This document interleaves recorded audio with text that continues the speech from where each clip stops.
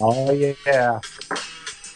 Welcome to the Books 2019 Holiday Office Party, Yeah. complete with music. Well, I had to cut it off because I don't want us to get sued or whatever. So, or Facebook might take us Yeah, down. Facebook could very well take Yeah. us down. If So, not for that, I'm sure for something that I might say in the next, I don't know, 4 hours or however long this one's going to go. Hey, guys. Happy holidays. happy holidays. Hello. So, for anybody who isn't watching, we're joined again by Misty Bennett, Jesse Lawrence, and Rob Olson, as always. This is our permanent holiday team. Rob, some interesting things just happened over there in your picture. Do you want to share with everybody what's going on there? I put some lights on, so it's green and red, holiday festive. I was absolutely inspired by the Halloween episode where Livius had the best ambient lighting of all of us, and I was like, I'm not going to let that motherfucker one up me again. So I went out and spent hundreds of dollars on hue lights so that I could change them at whim from my phone.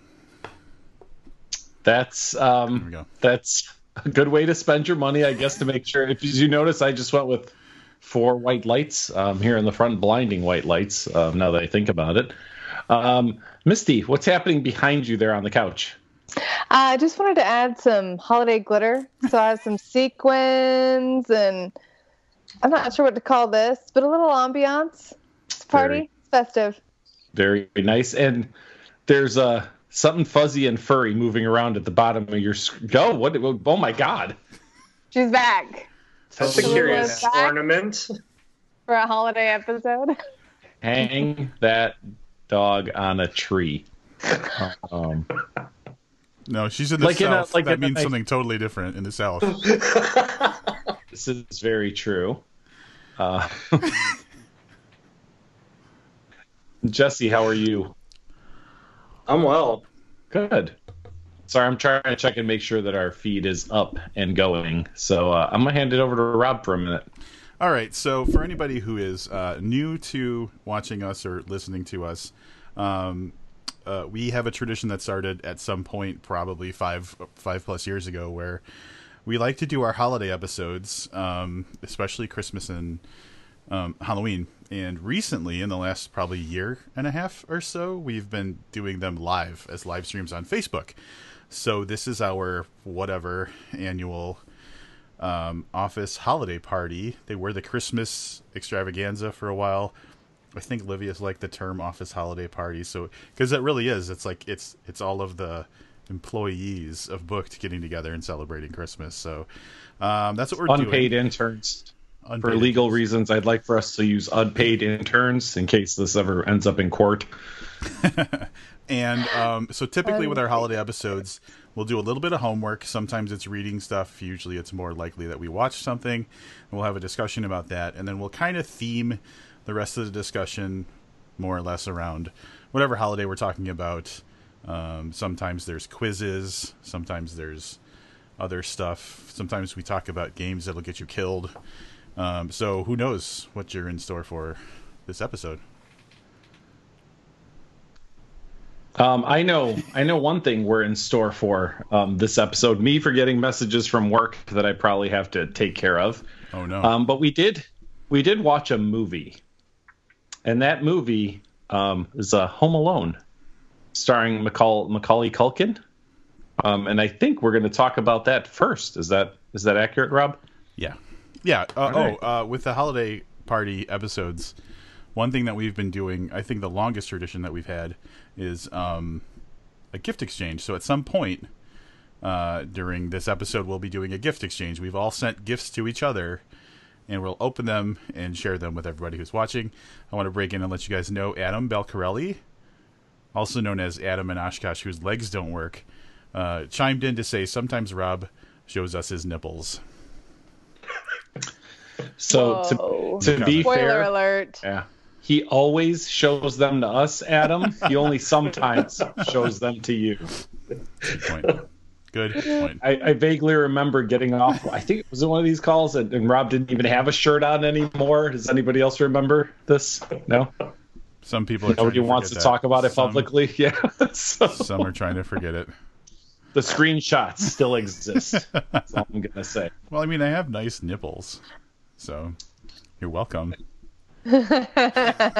Thanks. Hey, since this might be a shorter episode, do we want to start with a gift opening? Whoa. Ooh. Let's do it. Bold, Do we have a volunteer? a bold choice, sir. All of mine that you have are the same. Okay.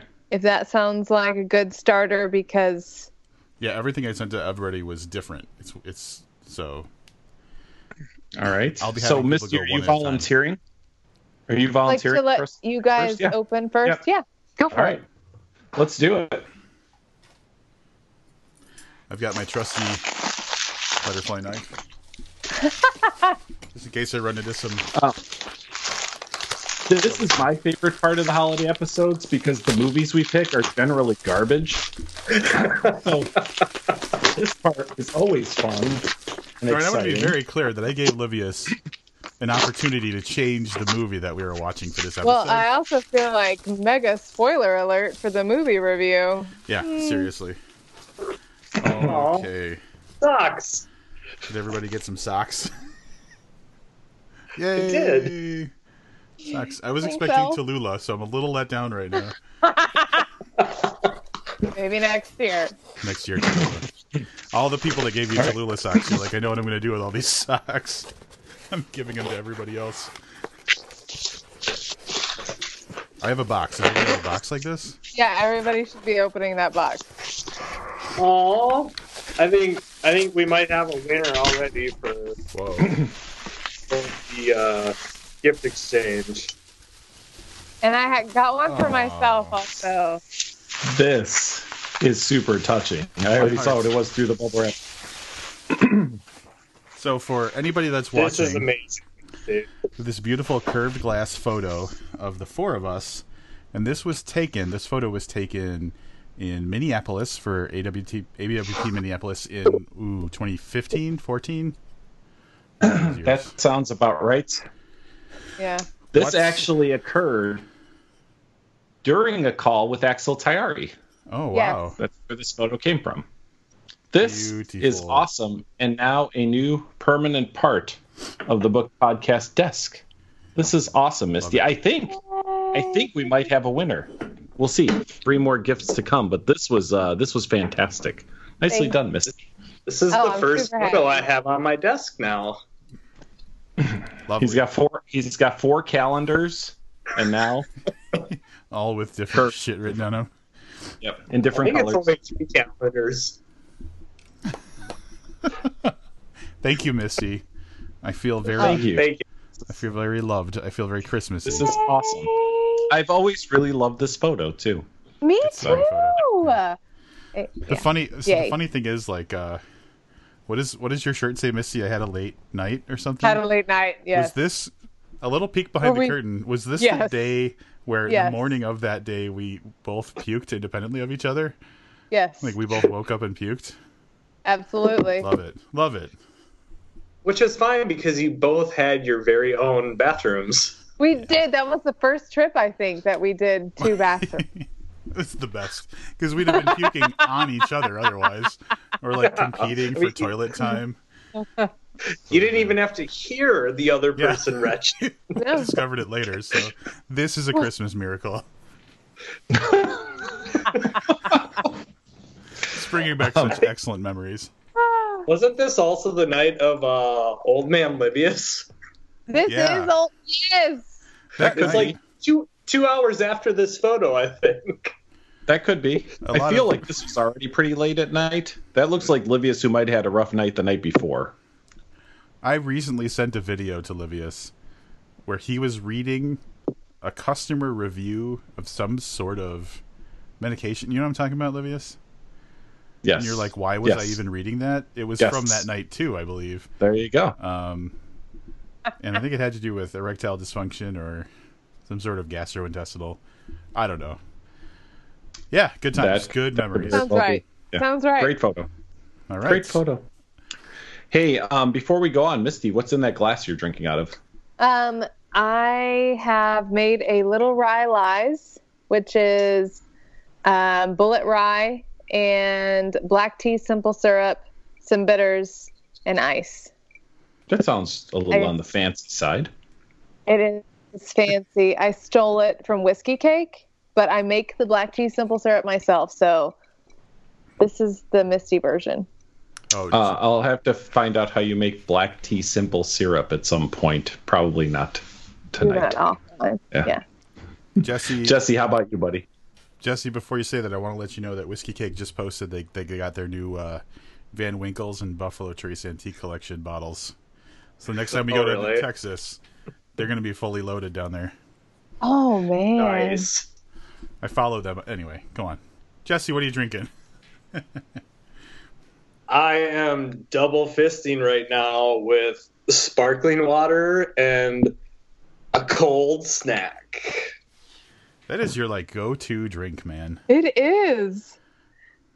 It's the perfect. How can you not love a beer that's called a cold snack? It's the most genius marketing of any marketing. You left a few in my fridge, so I'm going to try them. You should. I think you'll like them. What kind of beer is that, Jesse? What is it that you like? Lager. Just a lager. Okay. Yeah, it's a really, really good, light, easy drinking beer. Rob, you're drinking out of a glass? I am. I'm drinking out of. What is that? Fancy-looking glass. Ooh. A little Morning Delight glass. Glass I got from Jesse. And was that you and Misty for my birthday, or was it just you? I can't remember. Oh, yeah. Yeah. It is both of us. I am drinking this monstrosity-looking beer from Three Floyds. Wow. Barrel-aged Behemoth. Bourbon barrel-aged for 2 years. So this is essentially the polar opposite of what Jesse's drinking.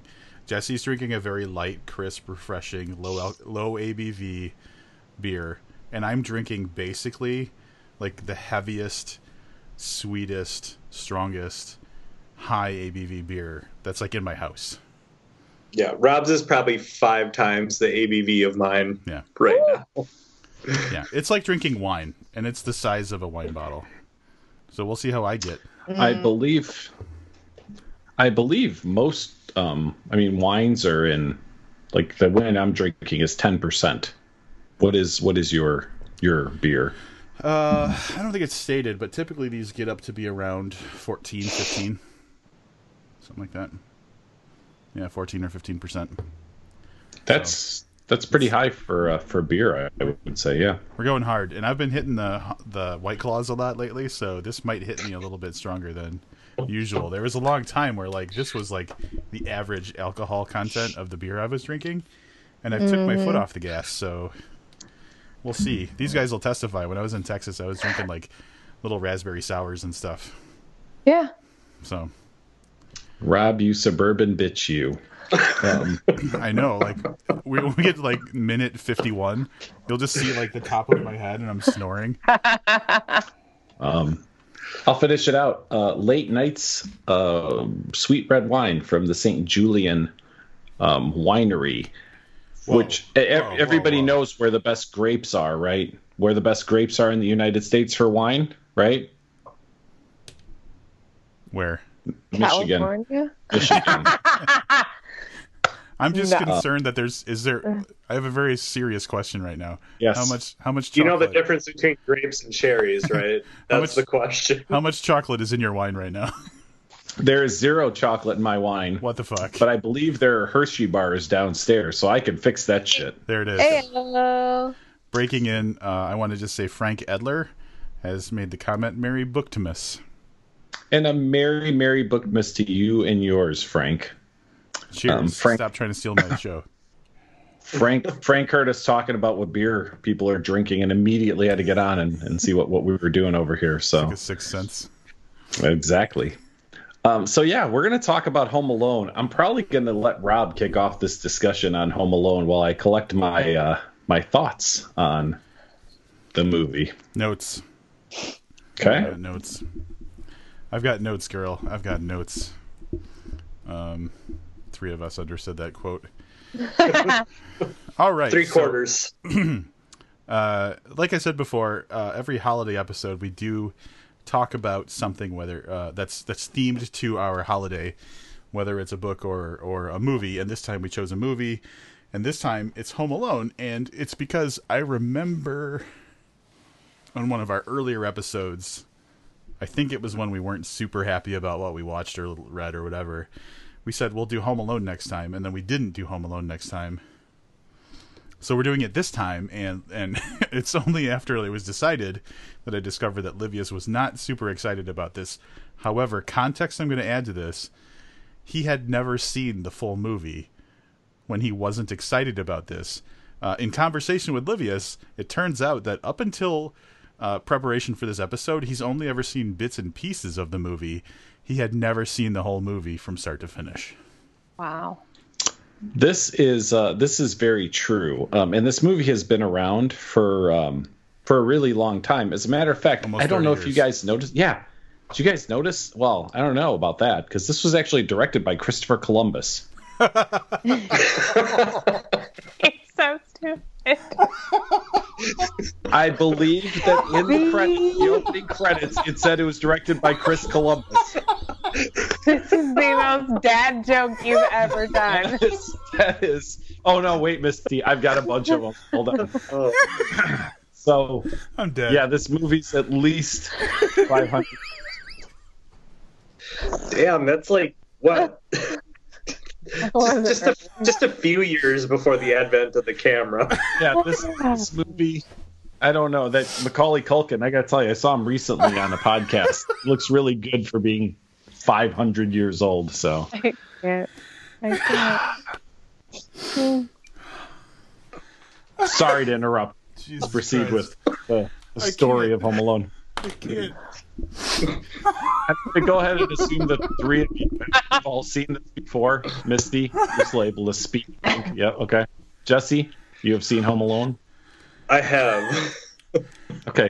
Have you guys seen the three other Home Alone movies? That's the real question, because apparently there are 4 Home Alone movies. There's 5. Only 1 and 2. Yeah, 5. I've seen 2 of them. Okay, I was not aware there were 5. I only saw 4 on a list.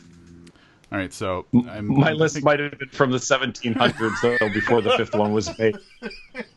But I've seen other Christopher Columbus movies before. The guy really knows how to make a flick. I mean, we're going to find out with our ratings for this one. So, Jesus, I was not prepared to laugh that much. Oh my God. No. There are 5, and this is how I discovered it. Whew.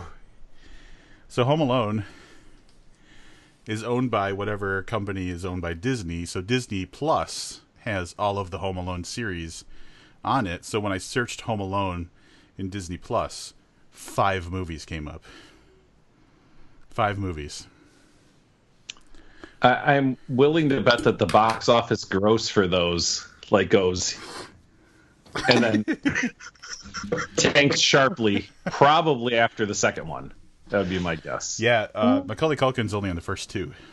Yeah. Yeah. So I don't want to spoil anything for anybody, but this movie, as we've already determined, is significantly older.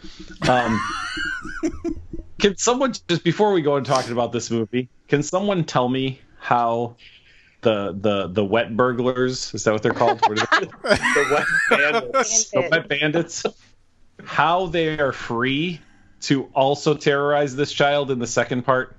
I'm dying to know, but I won't play the movie. Yeah, they escaped prison Is that during what it is? yeah, I think there's like a power outage, or there was something happened at the prison and they escaped. well, they seem smart And enough they to break hit out. the fish truck All right. and landed in New York. I do want to say, in the Home Alone series, a shining star outside of the first 2 is that I believe Scarlett Johansson is in the 3rd. Home Alone What? movie. Yeah. So, whatever it's worth. ScarJo. But I think that's ScarJo. like in like the Ghost World era of Scarlett Johansson, like real early Scarlett Johansson. So, I don't know. So this movie takes place In the 1490s. in the 1490s, outside of Chicago, but with actual Chicago cops. Just the cars don't look like Chicago cop cars. So basically, we open on a young Macaulay Culkin, Kevin McAllister. Yes. Kevin McAllister. There's absolute chaos in his home as his entire extended family, like 12 kids and 4 adults, are preparing to go to Paris the next day to visit a brother-in-law. Kevin McAllister's a dick. That kid is a little asshole and winds up getting sent to the attic to go to sleep, upon which his family wakes up the next morning, forgets him, and leaves for Paris without him. Did I do a fair assessment on the setup? Yeah. Yes. Before this happens, young Joe Pesci, hundreds of years younger than he is now, shows up in a Chicago cop uniform, as evidenced by the stars on his sleeve, the 4 Chicago stars. Yep. Basically, he's going around the neighborhood pretending to be a cop, giving out tips against getting burglarized so that he can find out who's not home on Christmas so that they can rob the houses in the neighborhood. This is where my first issues start with the movie. How the fuck is it that 4 adults and like 12 kids sleep till fucking 8 in the morning when they're going to France that day? Now, I know Rob, 8 in the morning is a little bit before when you get up, usually by 2 or 3 hours. Misty, on the other hand, by 8 o'clock has probably put in like a quarter day of work. Is that right? Correct. She's been to the gym twice. Yeah, exactly. She said 2 gallons of water. I know Jesse works late night, so I'm guessing to him 8 in the morning is like 3 a.m. to me. But the first thing that I thought was, these all motherfuckers all slept at 8 o'clock. Not one person in that fucking house was up to notice that there was a power outage and like sound the alarm. So I was a little bit concerned with the writing at that. Yes, Rob. Yeah, that little kid Fuller that's drinking all the Pepsi, that bitch didn't make it till after 8 o'clock, I'm sure. He had to get up and pee at some point. It's a very, very good point. He peed the bed. Never mind. I retract Peed that. the bed. That's But he had to have been with someone because they were going to stick him with someone else. Because Kevin Yeah, didn't that's want to to do with Kevin. Whoever yeah. he peed So- on. So we can talk about the rest of the movie, but I'm going to lay out the rest of the plot. The rest of the plot is Macaulay Culkin is home by himself, as evidenced by the title of the movie, while 2 of the most inept burglars in the world continually try to assail his home for about an hour. Yeah. I want to point out that Fuller, the kid that's supposed to be the notorious bedwetter, is played by Kieran Culkin, who is Macaulay Culkin's younger brother, and who plays Wallace. Younger in and Scott arguably Pilgrim. more talented. Yeah, he's my favorite Culkin, and he did have some good scenes. Easily. 0 words in the entire movie, but like that moment he's drinking Pepsi and he looks over and gives Macaulay Culkin that like knowing look, like I'm pissing on your bed later. It was one of the best scenes in the whole movie. I mean, I was going to disagree with you, but I thought about what you said, and I thought, why not that one?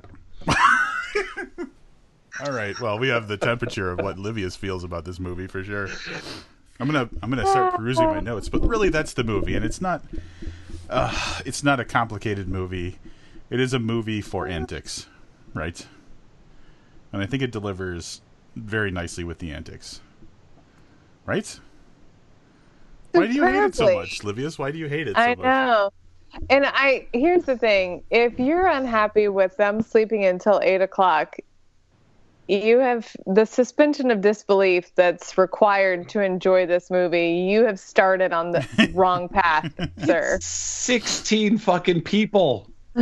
I took notes as I went, and that's the first thing I saw. I was like, there are 16 motherfuckers that slept past 8 in the morning with a trip on there. I know how I am when I travel. Like, I'm up like 4 hours. Like, I can't sleep.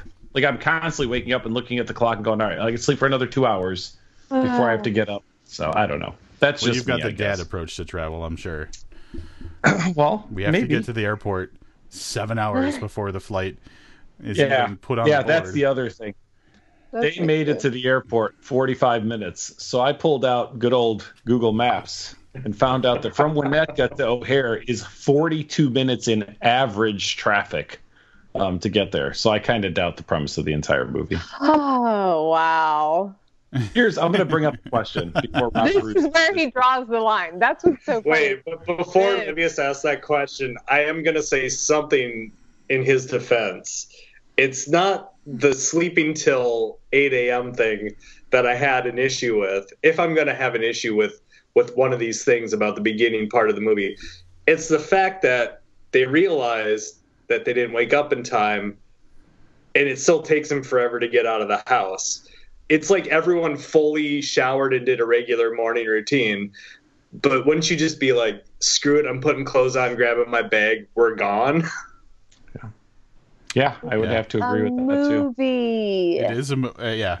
To miss Well, yes, I'm aware that I wasn't watching a documentary on this child whose parents left him. Well, and you know what? The people that went to see this movie who live in New Jersey don't understand how far Winnetka is from O'Hare Airport, because they don't even know that the movie takes place in Winnetka. Do they care? Yeah. I mean, look. All right, so I didn't point this out too, and I don't know this to be a fact, but if you're traveling to Paris, you really fly to Charles de Gaulle and not Orsay Airport too. But that was shit. Further This is obvious privilege flexing on us because he can afford to fly to France. This is true. Twice in 1 year. Twice in 1 year. Yes. You're so upset because the beginning premise is Paris. No. Okay. I actually have a theory on that too, coming up later. I do want to take this up for serious conversation though.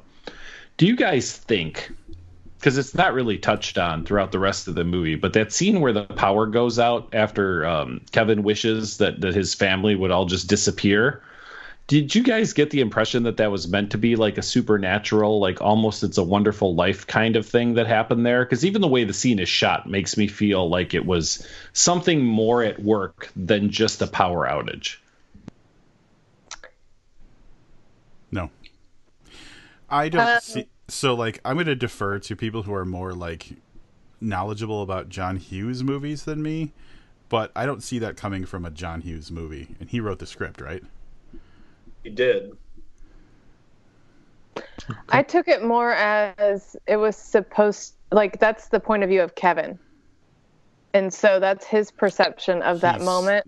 He sees it and it's kind of like the ending as well. He sees it as magic, so it's bookmarked. Yeah, because he legit thinks he made his family disappear. And come back. At first and everything, yeah. That's the other thing. At first, I was like, the kid's 8. Okay, he doesn't figure out his parents just fucking forgot him and went to Paris. He thinks they actually disappeared. But then he manages to, take care of himself for a few days. Goes to the fucking grocery store, decorates a tree, does all this shit that you wouldn't think the average 8-year-old is really going to pull off very well. I kept thinking back to, but he thought he actually made him fucking disappear. I do have a note that says... He's still 8.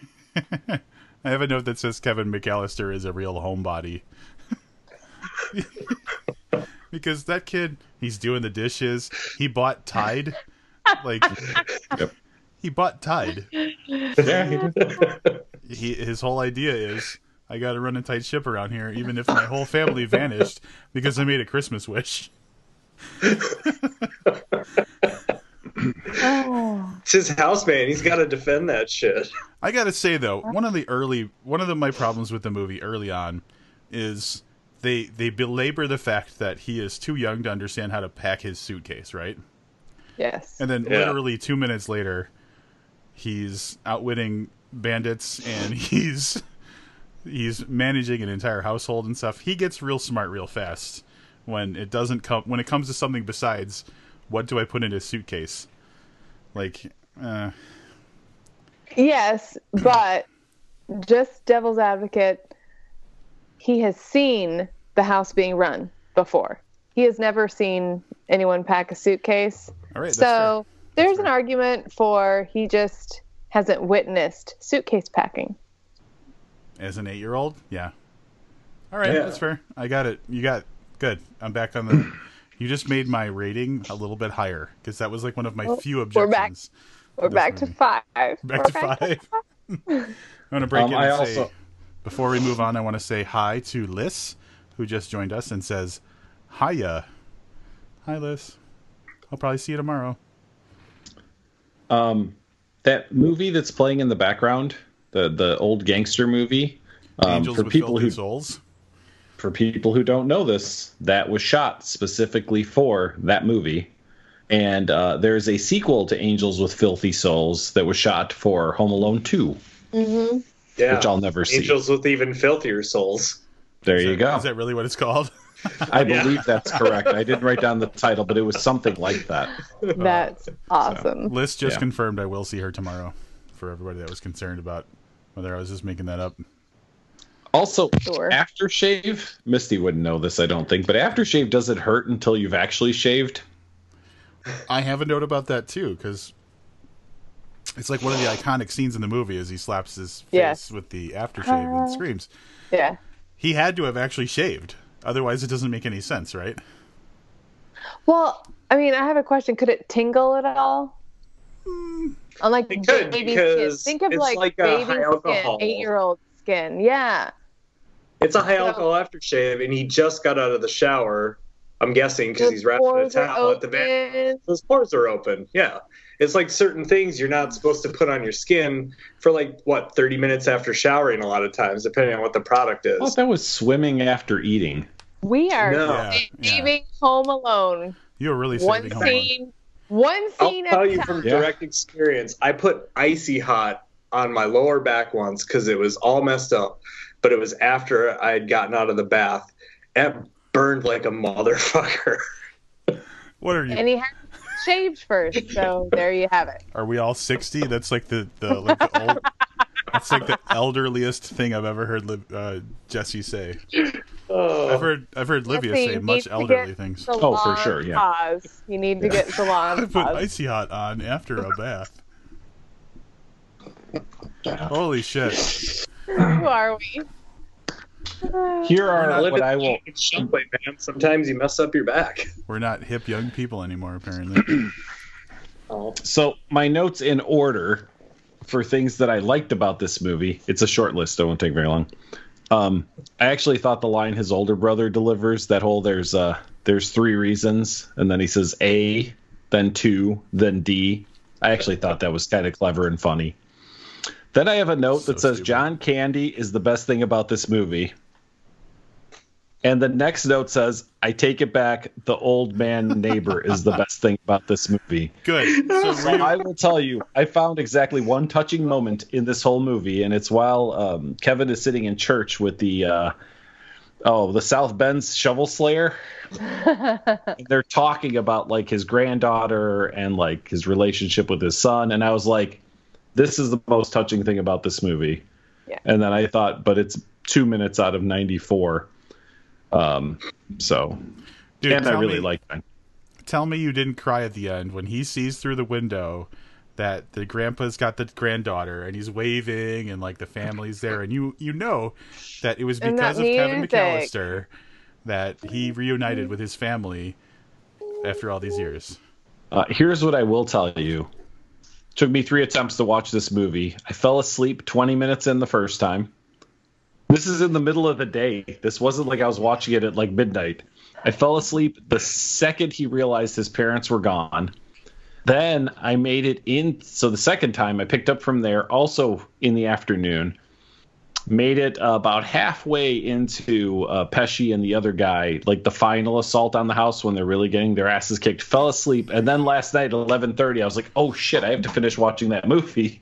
So I signed into Disney Plus on my computer and watched the last 20 minutes of that movie. So, no, there were 0 tears shed.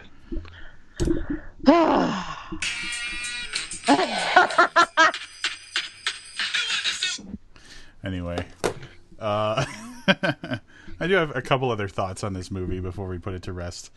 I will say that, like, I completely forgot that John Candy was in this movie, and Me too. so the fact that like he showed up as kind of like a savior in this one moment when like all was lost, it was like fucking John Candy, and then it was great. Like, he didn't have a lot of screen time, but like it was just nice to see John Candy because let's be honest, we all kind of forgot John Candy, right? Yeah. A little bit. Yeah. Yeah, a little bit. So He died like 93 or 94. A long time ago. Yep. yeah, like not long after this movie. Like, I think he made one other movie after this. So, yeah. I really like the conversation in the church because it had a really authentic kid feel to it when Kevin McAllister says, "I have a friend who got nailed because there was a rumor he wore dinosaur pajamas."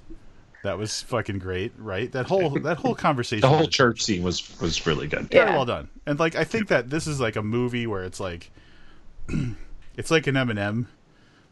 Maybe not. It's like the opposite of an M&M because it's got that little candy shell. But imagine the candy shell was most of it, and in the middle is just a little bit of chocolate, and that's like the good part. I'm drinking barley wine, so I can't make good analogies. Holy Moses! But you know what I'm saying? Metaphor. Flip it around. Imagine all the good stuff is the shell. I don't know. I feel like David James Keaton right now. So I'm an old man. Rob's got dementia. Wait, how does his family just keep buckets of tar? Can we talk about the traps a little bit? He had a fucking like a whole schematic about what all of the defense system was going to be. Which again, he goes from like I don't know how to pack a suitcase, but we covered that. Misty turned me around on that one. Tar. There's just buckets that say tar. You don't know what kind of home repairs they had going on. I'm incredulous. Yeah. I've lived in homes. It's maybe it was the Money Pit house, like up until that Christmas. That's why everyone came over. All right. The basement does not match the house. Right? Yeah. Total Money Pit. I also, like, he was afraid of the furnace, but, like, didn't think I could just go somewhere and ask for help. I'm going to take on these two guys I know are coming here at 9 o'clock tonight. I got an idea on that, and it's one of the things, it ties into the things that I'm going to say probably in my wrap-up about what I like about this movie. And it also touches on the idea that he didn't know how to pack a suitcase, but he could take on these wet bandit dudes. It's a game to him, and kids are awesome at games. And it's brilliantly set up in the screenplay in the movie. When he's shooting the toy soldiers, it shows he knows how to make contraptions because he propped it open with a spatula, and then he shot the spatula out knowing that it was going to close the door. So he just can think like that. Jesse's the smartest one. I will say that what I thought this movie lacked, and I'm almost willing to bet in some kind of extended director's cut that he probably plays pranks on his siblings. Oh, that's part of being a little asshole. That, like in some extended version of the movie, we would see him doing these small things to his siblings that he then turns into big things. So I'm kind of with Jesse on that. I just don't think that they drew it out, as whatever, as maybe as well as they should. I don't know. I didn't have an issue with that. I just thought like fucking his parents are so fucking terrible. They fucking leave without him. First of all, they fucking oversleep till 8 a.m. Then they leave without him. Then they travel to the wrong airport in France. But the fact that man, if you think they're awful now, don't watch the second one. Seriously. He says, I can't talk to strangers, right? When he's checking out with the cute girl at the grocery store, but like it never occurred to him to just walk up to someone's house, knock on the door, and be like, "I fucking." They were all gone. The whole street was gone. I'll argue that grocery store probably wasn't on the corner of their street, so he probably had to walk past a bunch of other fucking houses. Yeah, he had to go over that bridge on the Metro tracks, which that's legit. I actually recognized that park. I was in that neighborhood for a party earlier this year. So that park that where like that corner where he's by the park, like I saw that park just earlier this summer. That's cool. I was going to ask you guys if that lined up, that if he could actually live where he lives and have to take that path. 100%. Probably. Yeah. All in all, I'm going to say that the good outweighs the bad on this movie. Like, my dumb minor objections are just like, how can you write a movie without making a couple of little, like, shortcuts to make the movie make sense, right? So, I'm not getting into my wrap-up, but I'm going to say, like, all of the objections that someone might have are very, very like small on scale. I'm dismissing Livius altogether. I heard. I'm gonna go with a wrap up first because I know what kind of shit show this is gonna turn into after I'm done. So I'm gonna go now. It was hard. I wish I would have watched this movie through a kid's eye because as I listened to three adults defend and laud this movie, I also watched it with my current mentality and thought like it's okay, but I really don't see the point of it. Like the whole point of the movie is how do we hit a guy in the face with an iron? Like let's get to that part where you could tell when it was made too because no one said I am Iron Man, and that's an obvious like. That's true. That's a good point. Yeah.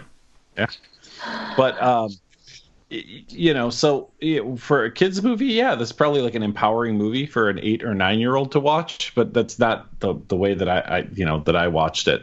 So as I'm making notes and looking things up, like that's how I do. This was one of Candy's last movies. After I saw him, I was like, oh Jesus, he was alive then, and I was like, oh, he died like 3 years after. You know what I mean? The thing that makes me even madder about watching this movie, which I'll be honest, I didn't really enjoy, is that same fucking year, Edward Scissorhands came out.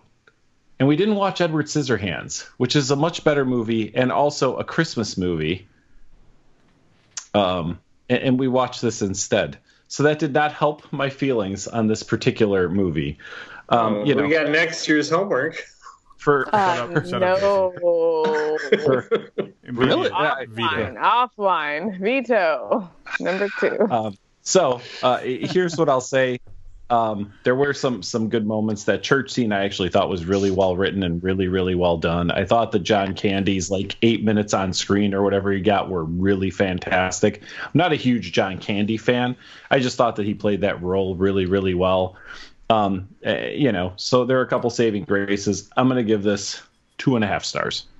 Jesus Christ. All right. I'm going to mute myself, lean all the way back in my chair, and I'll come back when we're done talking about this. I'm going to go. Let's kick it over to Jesse. Jesse, what's your wrap up on this? I think John Hughes wrote a tight script for this film, and the mechanics and structures stand out to me more than anything when I watch the movie. And I really appreciate when a story plays out that way, where every little thing is set up. We see the neighbor dude buying Band-Aids in the church. He has a Band-Aid on his hand. Kevin makes himself dinner, which he doesn't get to eat because that's when the burglars show up. But he poured himself a glass of milk. Earlier in the movie, his mom said, be sure to drink the milk because it's going to go bad. So there are all these little things.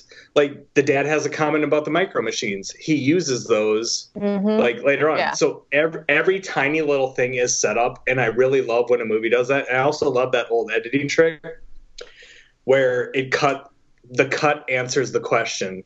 I feel like I forgot something or whatever it was. Boom, there's Kevin. Like not on the plane, not in Paris, whatever. So I just structurally it's really sound. It's a really good piece of writing, and the filmmaking was fantastic in it. So I mean, it's not my favorite movie, but it's really solid. I'd totally give it like 4.5 stars. I'm gonna go next, and I'm gonna let Misty, with her boundless enthusiasm, be the final wrap up on this one. I want to end this on the highest possible note. I fucking have always liked this movie from when I saw it as a kid, because I was probably just a couple years older than Kevin McAllister when the movie came out. So like I was right in that age range where I was like, oh yeah, adults are assholes. Nobody fucking, anyway. So I identified with it as a kid, and I don't think it lost any of that positivity as I got older. Obviously, like as an adult, I can nitpick the little things, like whatever I nitpick that I totally forgot about. But they're minor objections that are easily overcome, as my co-hosts have done in the course of this conversation. So I'm going to say, of the Christmas movies, one of the things that's unique about this is the protagonist is a fucking child.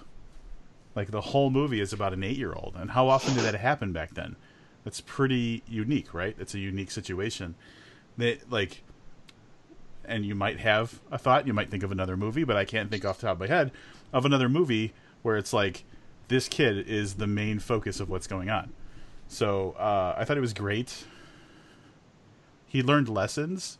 At the end, he was a dumb little asshole. I mean, I'm sorry, at the beginning, he was a dumb little asshole who didn't understand why his family was so important to him. By the end of the movie, even though his parents fucking abandoned him for days, and he had to like fight, he had to protect the home from actual criminals. When his mom shows up at the end, he's just happy to see her. He learned his lesson. He loves his family. Christmas matters. 5 stars. Misty.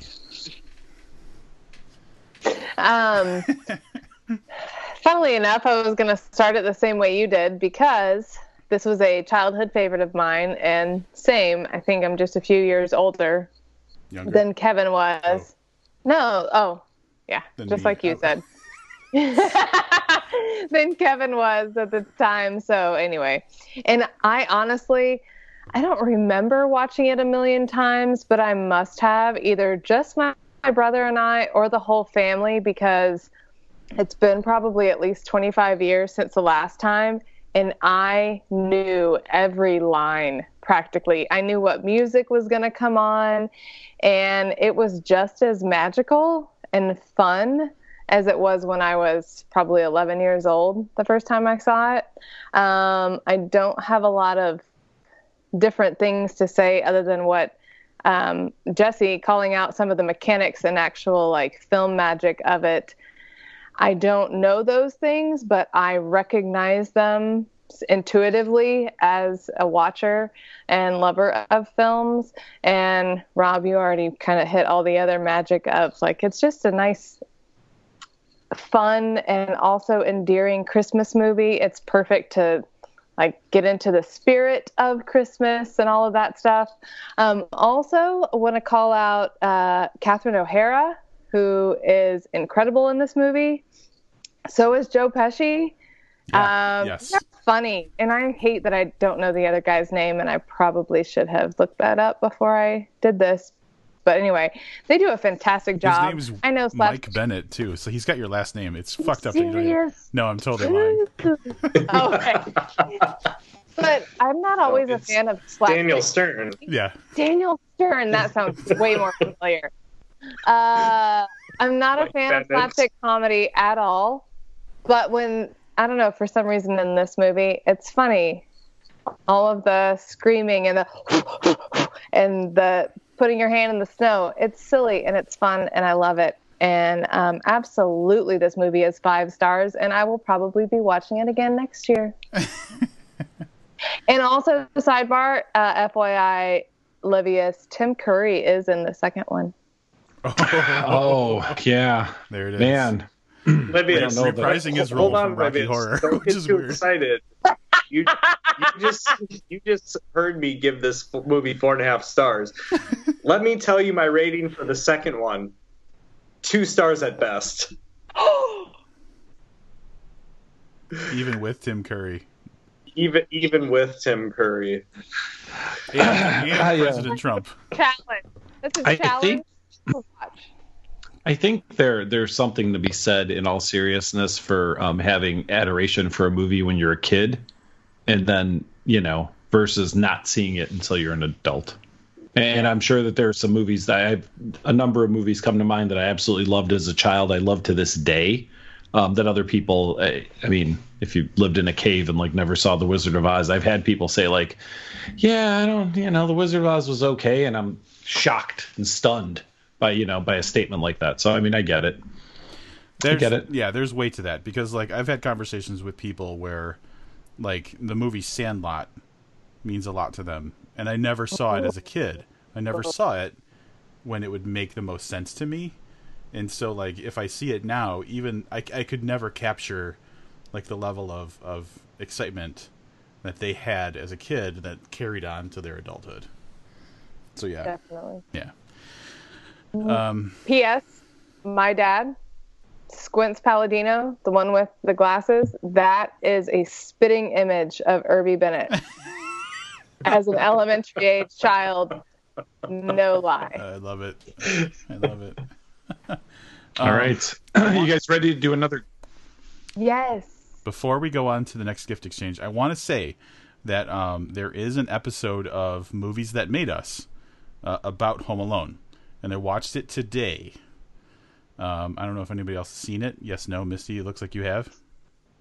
I have not watched it yet. I've seen it. Oh, Because the narrator.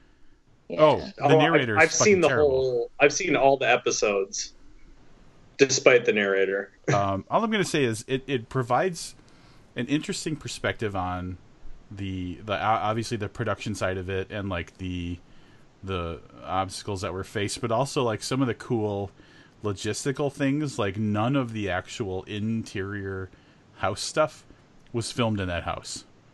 Nothing happened in that house. It was all sound stages inside of, Livius, you'll appreciate this, New Trier High School in the area, in that area. Yeah. So Anyway, Which if you was love the Ferris movie, Bueller's high school. and I think get out. a couple other John Hughes movies took place there too. Breakfast Club took place there for sure. Breakfast Club. Yeah. Mm-hmm. So anyway, that is a really cool episode to get a kind of behind the scenes look at kind of the ups and downs of the production of the movie and a little bit more of the on scene stuff. And I thought it was really cool. So check it out. Gift exchange. Volunteers. Open mind. Livius. You guys all got the same thing. I'm going to go ahead and say that of all of the wrapping jobs, this is the best because it's the only present I have that's wrapped. Everybody else just sent it in a package, but this is actually I sent wrapped. there, like recycled. Wait, mine's not wrapped. No, it's not. Yeah, mine isn't either, You Rusty. didn't meet him at the Fratello's, did you? Yeah, no. How is it that there's no I didn't see a seam. I thought it was like a perfect circle. Oh my god, Livius is swinging out of the. Uh-oh. Oh my god. Do we have a winner? Oh my god. Holy shit! Rob, unwrap. Oh, undo it. Oh my god. This goes all the way back to like the beginning too. I am overwhelmed. I'm going to say that, Misty, great minds think alike if you look closely. Yes, I know. Wait, I saw it when I first opened it. There it is. For anybody that's watching, hang on. Oh my god, this is incredible, Olivia. Seriously. Shit. Okay, this was my other option for photo. It's my other the favorite four of photo. Yep. So it's, yeah. Yep. Oh my god, and This it's is a family really on touching. it. Olivia, if we were not on a video right now, I would be crying. Holy shit. Yeah. Oh my god. So, Merry Christmas, kids. I have my own. It's sitting right over there. So, yeah. Why are we getting so beautifully sentimental? I love it. I'm glad you guys like them. I thought this is really corny, but I'm going to fucking do it anyway. So, Don't worry, Misty. There's no sentimentality in my gift this year. I will say that for some of those photos, like, you know, someone might say, like, that's not the best photo of Misty ever, but she is wearing a book shirt in it. Oh no, are you kidding? I'm so excited that Like, photo's on there. Jesse's because that wearing a goes- book shirt. Yep. this You is from, captured like, Misty's best 2011. hair. That is her best hair. I mean, that's true. So I didn't want to say it because So it's funny. not cranberry colored. Wow. So- So, for anybody who's listening on the audio side, did we describe it good enough, or should we do a credit? You may not have. So Livius gave us all blankets that are like photo collages of the booked family over the years, and so it's pictures that have us in the booked gear or us at the FCJR shirts. Yes. Us at conferences together, and it's a combination of Also, us all why together. is Jess the coolest motherfucker alive? Dude, seriously, Jesse's always the coolest. Because Jesse's always the coolest. I was just going to say, I think that's my best hair, too. Yeah. So very thoughtful, very, very cool gift. I don't think I'm going to beat that one. I know I'm not No going to beat one either will. of these gifts. No one will. Can I listen before we move on? How Can I did we share? hit? How did we hit the two most sentimental gifts? Like, Livius, you knew better. You could have been like, let's save mine for last. You know, like, You guys didn't volunteer, so I was like, all right, like I'll volunteer. Can I share a gift I got today though from a friend? I'm glad I went for Olivia's. Jeez. So let me see. I got to be able to see myself. Aw. is it a mouse? It is a mouse pad. This is from my friend Tracy. She showed up at my work today and dropped this off, and it's booked in a bunch of different scripts. It is my new mouse pad that I will be using for all future booked episodes. So thank you, Tracy. For the record, Tracy is awesome. Just saying that. There you go. Before we move on to, oh God, is it on to me? Is it my topic that's next? I want to say It is. While we were doing our wrap ups, John Gatwood got on and said, "Evening ... So, what's up, John?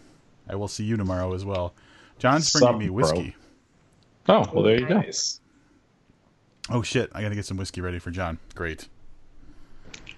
All right, so that wraps it up for this episode. Yeah, keep reading. I got shit to do. All right, so I want to say this is a little bit Home Alone related, and that's why it's going to kind of be the next thing that we talk about. Has anybody heard what is probably the most pervasive Home Alone theory of all theories about Home Alone? That Kevin... I think, yeah, I've heard it, but I can't. So basically, Kevin McAllister grew up to be Jigsaw in the Saw movie series. That's what I beg your pardon? Yeah. Why? Why would anybody? Why? So I'm not familiar with this, but when I hear things like this, it's those people. It's like the Twin Peaks people. Like there's probably a lot of things, right, that tie it somehow. Saw series Ish. Yeah. Okay. So I have an article from Grantland, which I've never heard of Grantland before, but the article is titled "Did Kevin from Home Alone grow up to be Jigsaw? A deadly serious investigation." And this article was published by Jason Concepcion on December 4th, 2014. I'm going to skip around. I'm not going to talk about the whole thing.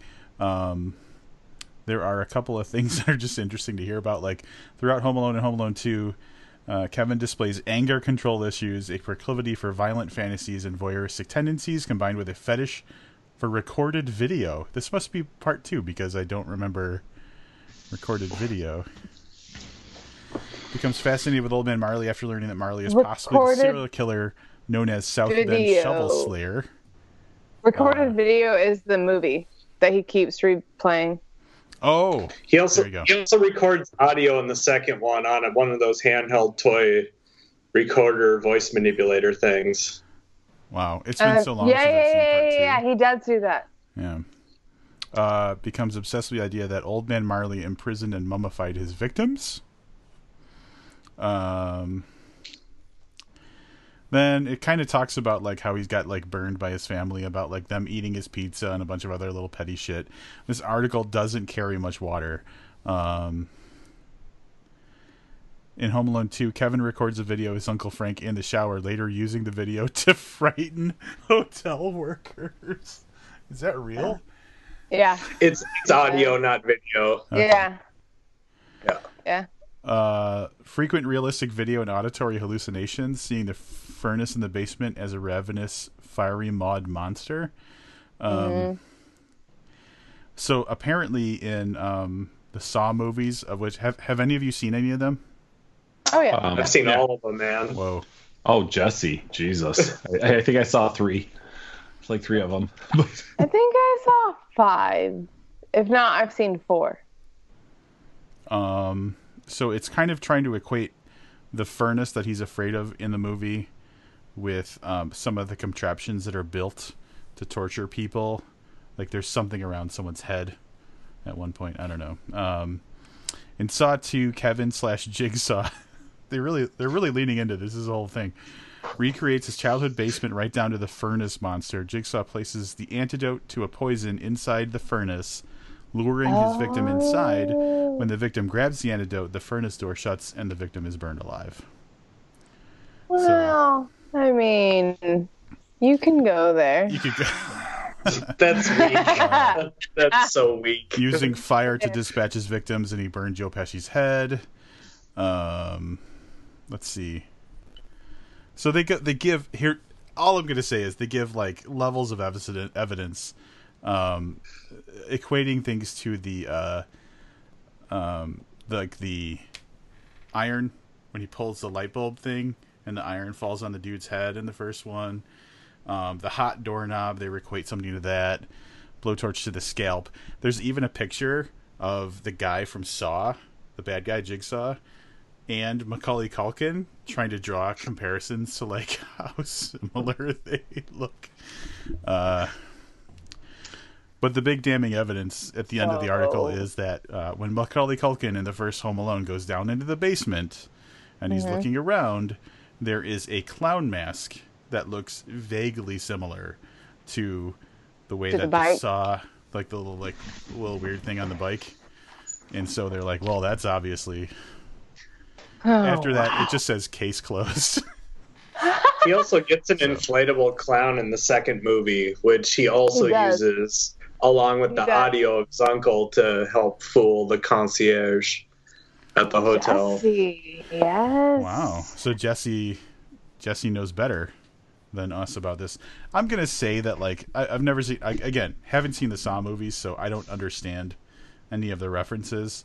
But I understand that, like, the Saw movies are essentially, like, overly elaborate, like, traps and shit to, like, torture people. So I get, like, the kind of base level comparison. But there's I mean, like, there's no real... There's nothing there, right? Did you just say you've never seen the Saw movies? I've never seen the Saw movies. Well, Like, make a not note even for number Halloween. Goose egg. You've girl. never...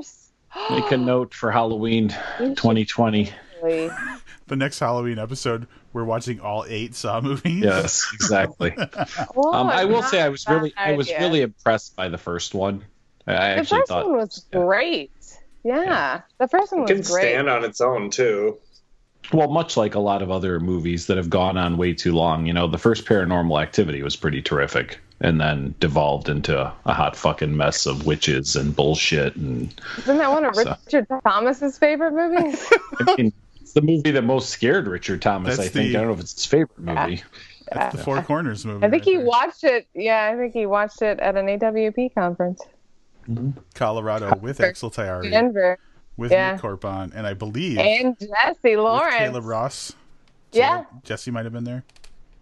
I was not at the infamous cuddle session / movie screening. All right, can I break in with like a unrelated? Wait, get this real quick, guys. Oh. One more Saw thing. There is another Saw movie in the works. It's called The Organ Donor. It's called Saw Alone.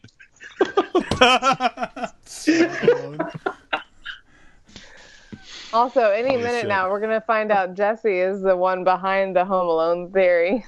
Yeah, that's yeah. Jesse's Thanks, pen name is whatever that. Jason Concepcion. Jason Yeah. Concepcion. I want to say Can we get Aubrey on here to pronounce that? Concepcion. Concepcion. On a previous episode, since we're talking about Richard Thomas and all those people, Axel Tayari and stuff, I mentioned a book listed as Soul Standard, but titled as Four Corners, and it had 5 authors instead of 4. Mm-hmm. I have it. Do you want You see got it? I would love to see it. Yes. All right, I have to take my headphones off and go to this awesome bookshelf. Ooh. For anybody who's watching right now, if you're watching it live or recorded or whatever, those books right there are the books that we've reviewed in 8.5 years on the podcast. And that's only about 60% of them. So above Rob's arm, the top 4 shelves are all books that we reviewed right here on this podcast. I mean, it's impressive when you see it. Yeah.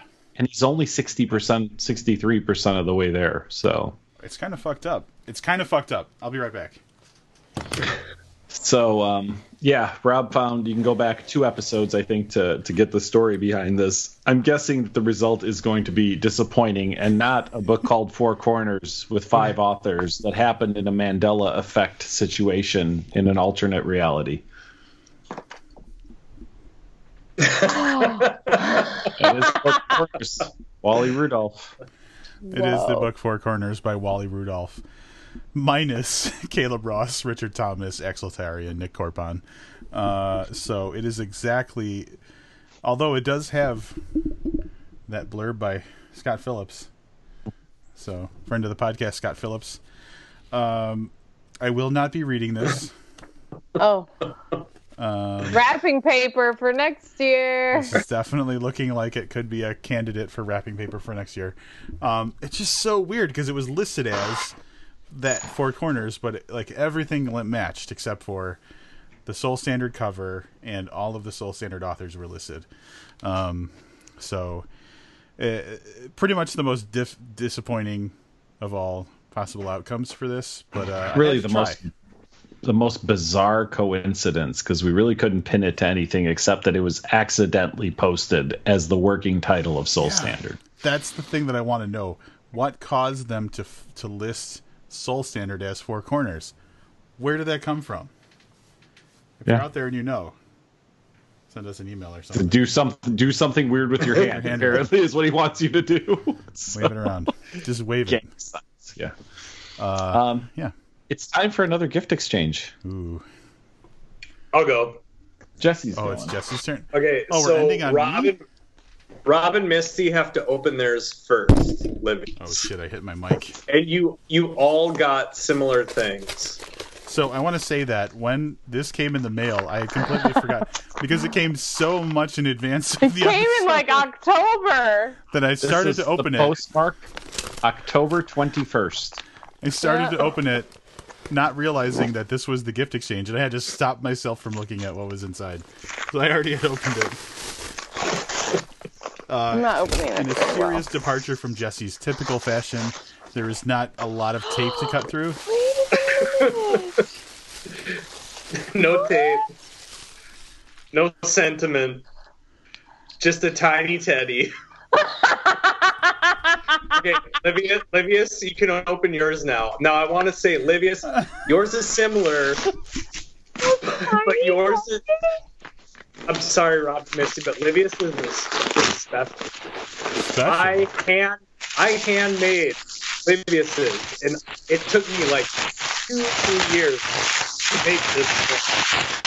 I spent so much time unspooling all that Livius, thread. get away from your microphone, man. I was going to say this noise. Get away from your microphone.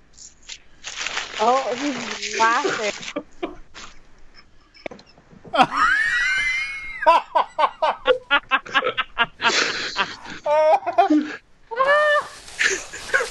Oh my god.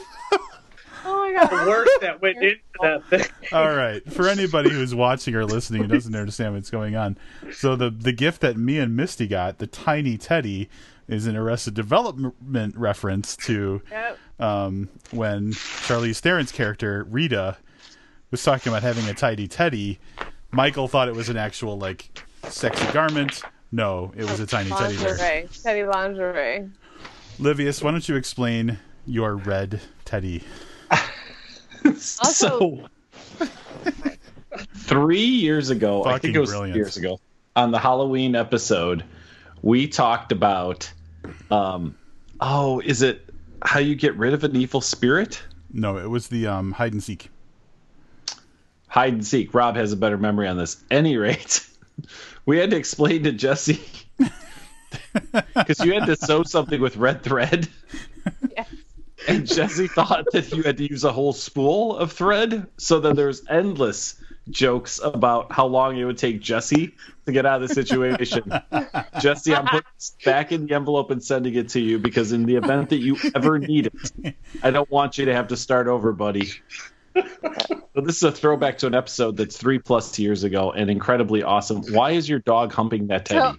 So, I wanted to say, Jesse, Tallulah thinks that this is for her. Wow.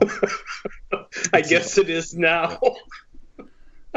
Somebody's tiny teddy. Wow. Tallulah's misinterpreting this just the way that Michael did. Because it's a little sexy what's going on the screen right now. No, she just likes stuffed animals. All her toys are stuffed animals, so she thinks that she's got a new toy.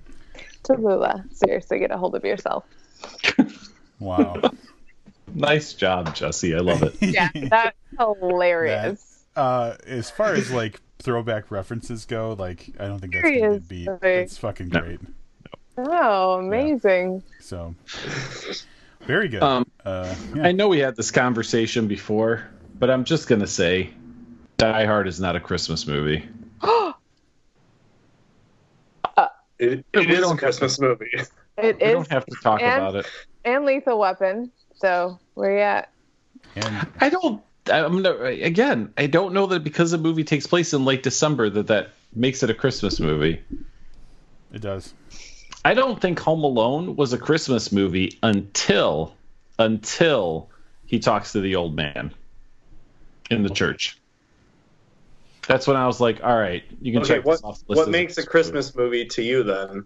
So I think there has to Santa be Claus. a Christmas feel to it. Because a movie takes place and it happens to cross December 25th, I don't know that necessarily makes it a Christmas movie. So, all right, so let's go a different route. Old man Livius just showed up. I didn't see him Die walk Hard in. have been the same movie if it took place in July? And the answer is, yeah, it would have been a holiday or an office party for celebrating something. Yes, John, thank you. I know that I'm in the minority on this. John Gatwood says both are absolutely Christmas movies. That argument, holds up only if you're willing to say any movie that takes place on December 25th is a Christmas movie. So Saw could have been a Christmas movie if we could have established that those events that happen in that room, and for the two of you that have seen it, you know what I'm talking about, just happen to be on Christmas. I'm open to it. Absolutely. I'm on board. That seems like a really lame qualifier to me.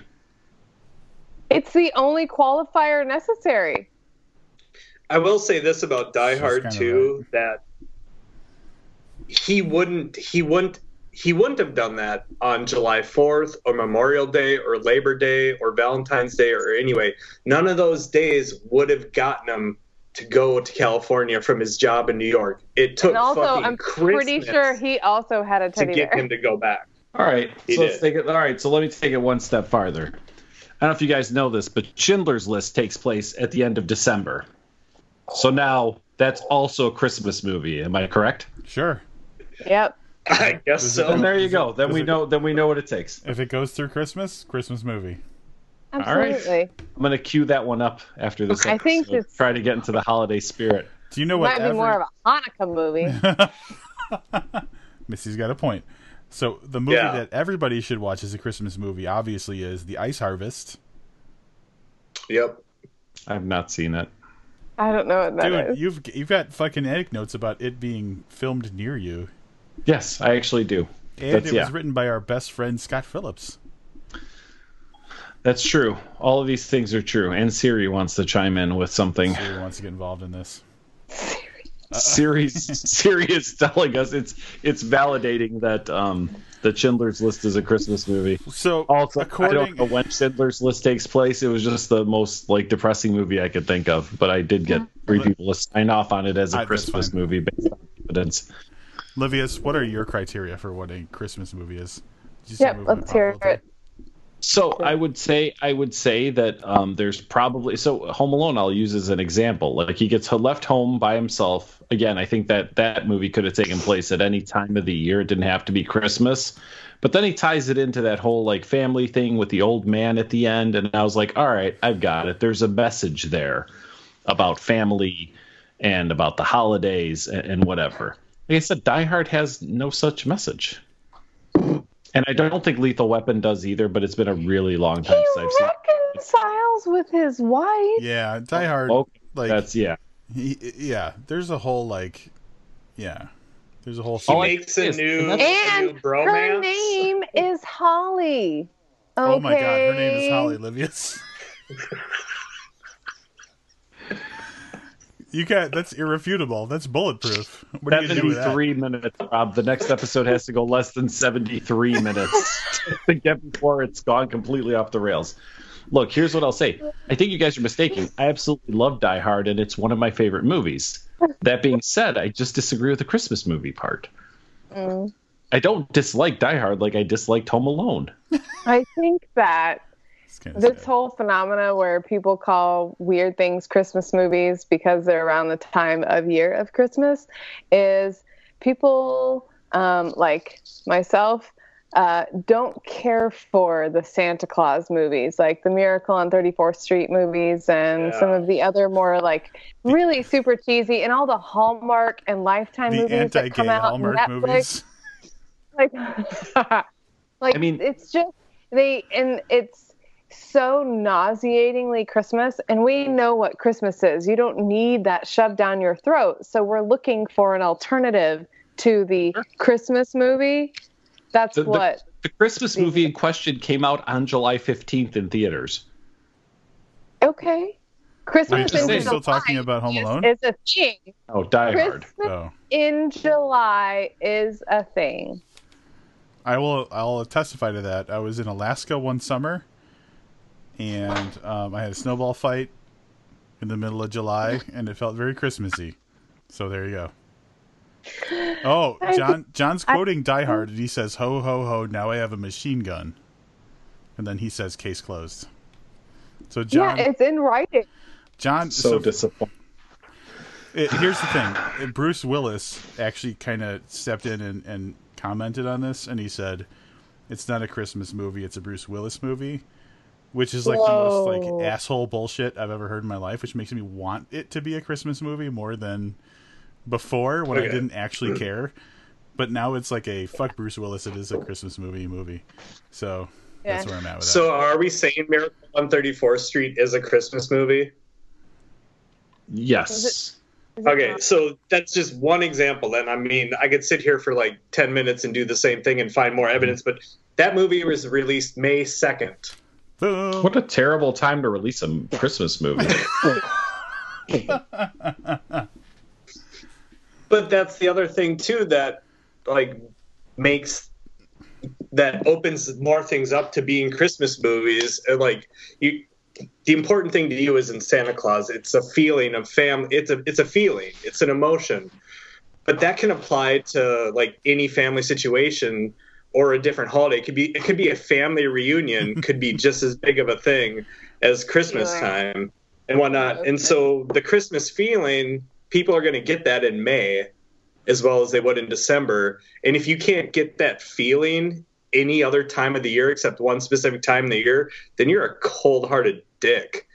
Well, all right, and probably, but Livius, again, for the record, is a cold-hearted dick.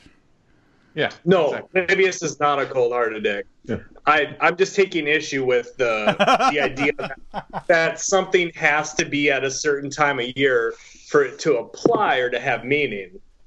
Right, but that's like saying that a movie that doesn't take place in December or around Christmas then is also a Christmas movie. Like that's not... It doesn't go the other way around. There are touching movies that are certainly not Christmas movies. I guess my question for you, Livius, is like, what are your qualifications for what a Christmas movie is? It just can't take place during Christmas. It has to have something beyond that. Yes, I was going to say, yeah, typically they would take place around Christmas. I don't think there are any actual Christmas movies that take place in August of a time frame for the movie. I don't know if I could define it, but it's probably the things we talk about are on Christmas. So most people spend Christmas with their families. It's a huge gathering of families. Maybe you reach out to loved ones that you don't talk to very often. There's some type of emotion behind it. I love Die Hard. I'm not shitting on the movie. I'm shitting on the idea that it's a Christmas movie because it's an action movie that happens to take place at Christmas. I mean, plot-wise, there are some things there, right? The whole building's empty because it's Christmas, except for this one company that for some reason has their employees there on Christmas Eve for a Christmas party, like, later into the evening when the whole rest of the building's shut down. Like, there are some plot devices. It's because the building's that would make it a lot harder. Yeah. It makes it a lot harder to string those things together in mid-May or July 15th when it was released. So, I mean, I get why. I just don't necessarily think it automatically qualifies it as a Christmas movie. That's all. I've spent so little time considering what is and isn't a Christmas movie that I just like that. Honestly, for me, it's just what my family typically watches. Yeah, And here's what's funny. So every Christmas Eve, we would watch a new movie, a movie that none of us have seen. And typically my dad would pick it, I'm pretty confident, because it was always something like Lethal Weapon or Die Hard. Yeah, it was. It was usually, or like one year it was Speed, and I was obsessed with Speed for like the next half of the following year. Good So movie. we watched, I think, action movies probably for the most part when I was growing up as Christmas movies, because we didn't do the like cheesy Christmas in our house. I'm gonna say, Livius, I'm gonna show you a little graph that I found on the Reddit subreddit Data is Beautiful, that you are absolutely in the minority, because around Christmas time, guess what is Google searched way more than any other time of the year. I think it's people looking up, why do people think this is a Christmas movie? Because that would also count as a Google search.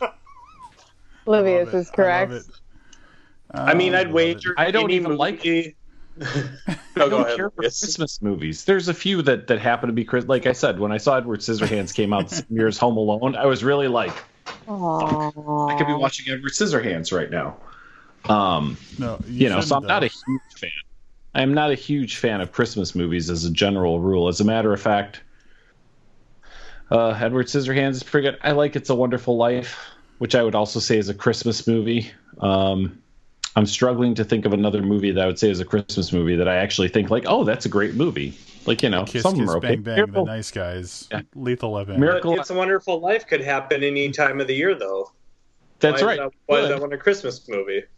Because it Sure, takes we place should at watch Christmas Kiss, Kiss. and has a feeling of community and someone. It's so same thing as Home Alone, right? He makes a wish. Everything he thinks that he's frustrated with goes away, and he instantly regrets it. It's literally when I was going with that supernatural thing at the beginning of Home Alone, I was thinking about It's a Wonderful Life. Gotcha. And that movie plays out. So Let's not forget the best Christmas movie ever, which is Krampus. Krampus is also a Christmas movie. Krampus. The Krampus. I actually listened to a Tea and podcast Krampus. with a Krampus expert, believe it or not. This Wait, woman what? is an Say that again. Krampus. That's not a thing. I listened to a podcast where they were interviewing a Krampus expert. She wrote a book on all the legends and lore around Krampus. Is that all it takes to be an expert? Well, I mean, she probably knows more than you or I do about it. Maybe. I Maybe. feel like certain subjects shouldn't require experts. I'm going to break I in. just want to say that. Yeah, no, go ahead, Rob. Break in and you say do that this. Liz says Christmas Vacation, obviously a Christmas movie. My mom says A Christmas Story. My mom. Aww. Hi, So Rob's mom. Those are also Hi, Bennett Cindy. family favorites. If Christmas is in the title, I think that's another good indicator that it's Hey, probably don't a Christmas. condescend to my mom. I'm not. I'm being serious. Like, if you actually put Christmas in the title, there's a good chance that it's not an action movie that masquerades as a Christmas movie. I mean, there's validity. Okay, somewhere around the world, Die Hard in a foreign language has got to be called Christmas, Christmas, Christmas. Christmas hard. Oh, Can I tell you guys I have not seen a Christmas Vacation or a Christmas Story? You haven't seen. You are done. told You have I'm not no a fan credibility. of Christmas movies. You have zero I'm credibility. not a fan of Christmas movies. you have absolutely no You- credibility. Zero credibility. What the fuck, You man? haven't seen either one of those? Those are, I cannot tell you. My dad and I actually fight over A Christmas Story because he's made us watch it so many times. I get angry and he brings it up just to get a rise out of me. This doesn't And sound like good, healthy Christmas family traditions, Misty. no, it's Yeah, funny. it sounds It's funny, all though. in good fun. And then Those lug nuts. Christmas though, when he's Vacation with Chevy fuck. Chase? that is in the top of all time. I saw Vegas Vacation, and that was enough for me to understand that I wasn't a big fan of the Vacation franchise. Oh, that was wrong. Don't judge it on that. John, Only need to watch just Vacation and Christmas Vacation. Those are the only ones that matter. John's busting in to say that Batman Returns is a Christmas movie, which my very, very vague memory of that movie, I have to agree with him. I don't remember that. Just say it's a Christmas movie like you have about everything else we've talked about. Just agree with them needlessly. That's like, Wait, there's no... I'm going to challenge you guys. Can you think of one Thanksgiving movie? I'm challenging you because, like... Home for the Holidays with Holly Hunter. Ooh. Holly Hunter. Honey, I Shrunk the Kids? Oh my God! Look at Jesse. There was actually one that I thought of the other day. It was a total Thanksgiving movie, and I can't remember what it is. So I was hoping this is how you guys would save me and help remind me what the Thanksgiving movie is. But you haven't mentioned it yet, so I feel kind of bad. I was gonna come in here like, oh, there's a Thanksgiving movie, and I can't remember what it is, so I feel bad. You guys want to open some more gifts? The Holidays, though, is one of my absolute favorite movies ever, and Robert Downey Jr. is in it, too. Probably not shockingly, I haven't seen that either. Planes, Trains, and Automobiles, John says. Diana, friend of the podcast, just got back from grocery shopping. What up, Diana? Oh, hey, you guys want to open gifts that have the exact same wrapping? This is the Rob. Yeah. So I'm going to do Wait, why does Misty have two? I'm going to do these one at a time because you all got entirely different things, okay? So, we're going to start with Jesse because he is next to me in the way that I'm looking at everybody. Jesse, you will unwrap your gift first. I'm fingers crossed that you don't already have this. That's why you're going first. Oh, fucking hell. Oh, fucking hell. That sounds good. David Lynch nudes. Whoa! Right? Is that a book full of David Lynch, dude? I hope so. I really hope so. Just a That's why bunch I of bought pictures of him standing in a mirror, I snapping don't know, I'm about selfies. to find out. Oh my God, Libby, it's hilarious. So, the reason, Jesse, that I bought this for you is because, like, the moment this got announced, I think I said to Misty, that's going to be what I buy for Jesse for our next gift exchange. It is a book full of nudes that were shot by David Lynch. This is a collection of nude photos shot by David Lynch. Yeah, it's not David Lynch nude. Sorry, Livius. It's a bunch of French girls who are like FBI agents. Right? Wow. Don't be. Yeah. Don't Thanks, show them Rob. to the camera. Wow. Probably can't put that on Facebook. But Jesse, as the biggest David Lynch fan. Nipple. Yeah. So That's awesome. Let's do Misty, if you don't mind. You will be the next victim. Small Which first, one? then big. Small, then big. Okay. So I want to say that while I was visiting Misty in Dallas, she bought a book. And I said, oh, I found a first edition of that original printing of that book. And she's like, why didn't you think of me when you got that first printing? So I thought of you, bitch. It is You sweet angel. First edition, first printing of The Ocean at the End of the Lane by Neil Gaiman. Is everybody aware that that's being developed as a TV show? Now I am. Okay. All right. That is wonderful. So that's my the friend. side gift. This is the main gift. And I'm not going to say why I bought this. I want to see if you can figure this out. Oh, no. Don't put pressure on me right now. I mean, I hope you figure it out real quick. Christmas.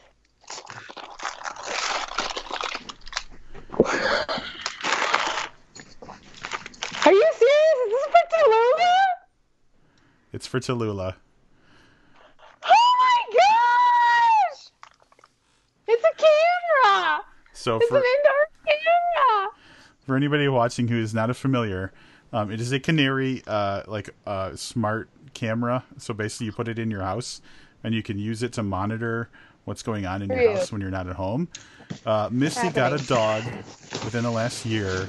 Her name's Tallulah. And so now when Misty is at work, she can use this camera to see what's going on with Tallulah. Also, on a side note, The password for that camera app is available at Book Podcast or patreon.com/Book Podcast. At the $100 a month category, Rob will sell you the password to that camera in case you want to watch Tallulah 2 while Misty's at work or whatever. Wait, what? Donor level? Yourself. I'm overwhelmed. That's really amazing. cool. I haven't even bought that. So I just thank wanted you. to feed into your you. absolute mania and obsession with your dog as much as I could. So that's the best way I could think of to do that. There's Tallulah for everybody who's not listening. Dog. That black blob. That's all it is on the screen. She's It's a like cutie. a black fuzzy blob. She's beautiful, Mom. So Jizzle. beautiful. All right, so Livius is last, and while his is very self-explanatory, for the audio-only listeners, I will have to explain what's going on, and you probably do need a box cutter to open it up, so it's a good thing you have that prepared. Diana says she is such a cutie. I'm assuming she's talking about Tallulah, but she might be talking about you, Misty.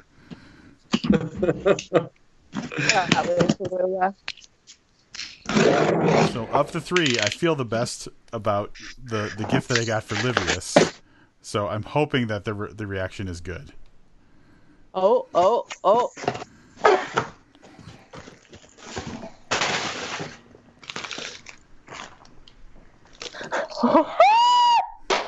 Lives lunch. This is That an is fantastic. insulated lunch bag that says Lives Lunch on it, which is something that comes up on the podcast fairly often because that's when I do a lot of my reading. Rob, this is awesome. And it's huge because this is about the size of my lunch. I don't skimp on food. That Lives is lunch. so I feel like there's a cute. glare. That's awesome. No, it's perfect. And That is goddamn awesome. astute people will notice that it's in the font that our podcast's logo is Oh, in. Not necessarily exactly, but it is in the right font. Yeah. And it says Lives This Lunch. is awesome, dude. Thank you. This is very, very cool. I will tell everybody that now I've gotten 2 gifts from Personalization Mall today. That's where both this mouse pad and this lunch bag came from. So if you really want a cool personalized gift, this I'm episode gonna is not fucking tell sponsored. you that in the weeks it's been since I ordered that fucking lunchbox, it has been nonstop 20%, 30%, 40% off, like bullshit Christmas emails, just trying to get me buy more shit. And I'm like, there was only one thing I ever wanted from you guys, and it's This this is lunchbox. awesome. I fucking love it, and it's like a legit, like it's an igloo like lunch cooler. So this is real very, very, very cool. Thank you, Rob. The real I deal. love it. Lives Lunch. You guys, all 3 of you have done a bang up, wonderful fucking job. As I look around at my desk and my bookshelf, totally. nice job, kids. Oh, I can see Here. you still got the little red bear right behind you. Already has a special place. Yeah. Didn't take So- long at all. I don't see you Lives Lunch. Listen, if this episode took place during Christmas, I'd call it a fucking Christmas episode because this is what I'm talking about right here. Well, Oh, you're gonna have to. Can you take a clean cut where you say this is a Christmas miracle or a Christmas episode? Because I'm gonna take a couple days to edit this, so when it hits the actual episode podcast, it'll be an actual Christmas episode. This is a Christmas episode. Boom, there it is. That's all I've got, Livius. Do you have anything else for this episode? I don't, other than my annual well wishes to my co-hosts and their loved ones for happy holidays and a good new year to you guys and to our listeners/viewers. Hope only the best for you guys this holiday season and next year, at least for the first couple of months. Check back in with me after that. And remember, Livius only cares if it actually happens on Christmas. What? True. No? Yes? All right. Are we ending this? Are we going to cut the live feed and just go to like party together? Is that what's going to happen? yeah, I think we're it. All right. So do you Break wanna out do the hoots. break out the hooch. We're gonna finish this up with a little personal employees only party. So we're cutting the live feed. We're gonna go and have a little conversation. and sharing some fun and stuff like that. So thank you all for watching live as we did this. Thank you anybody who's listening to this as an episode after the fact. That's going to wrap it up for the Office Holiday Party for 2019. Join us next week when we do our year in review episode. And until then, join us next week where we review a book called...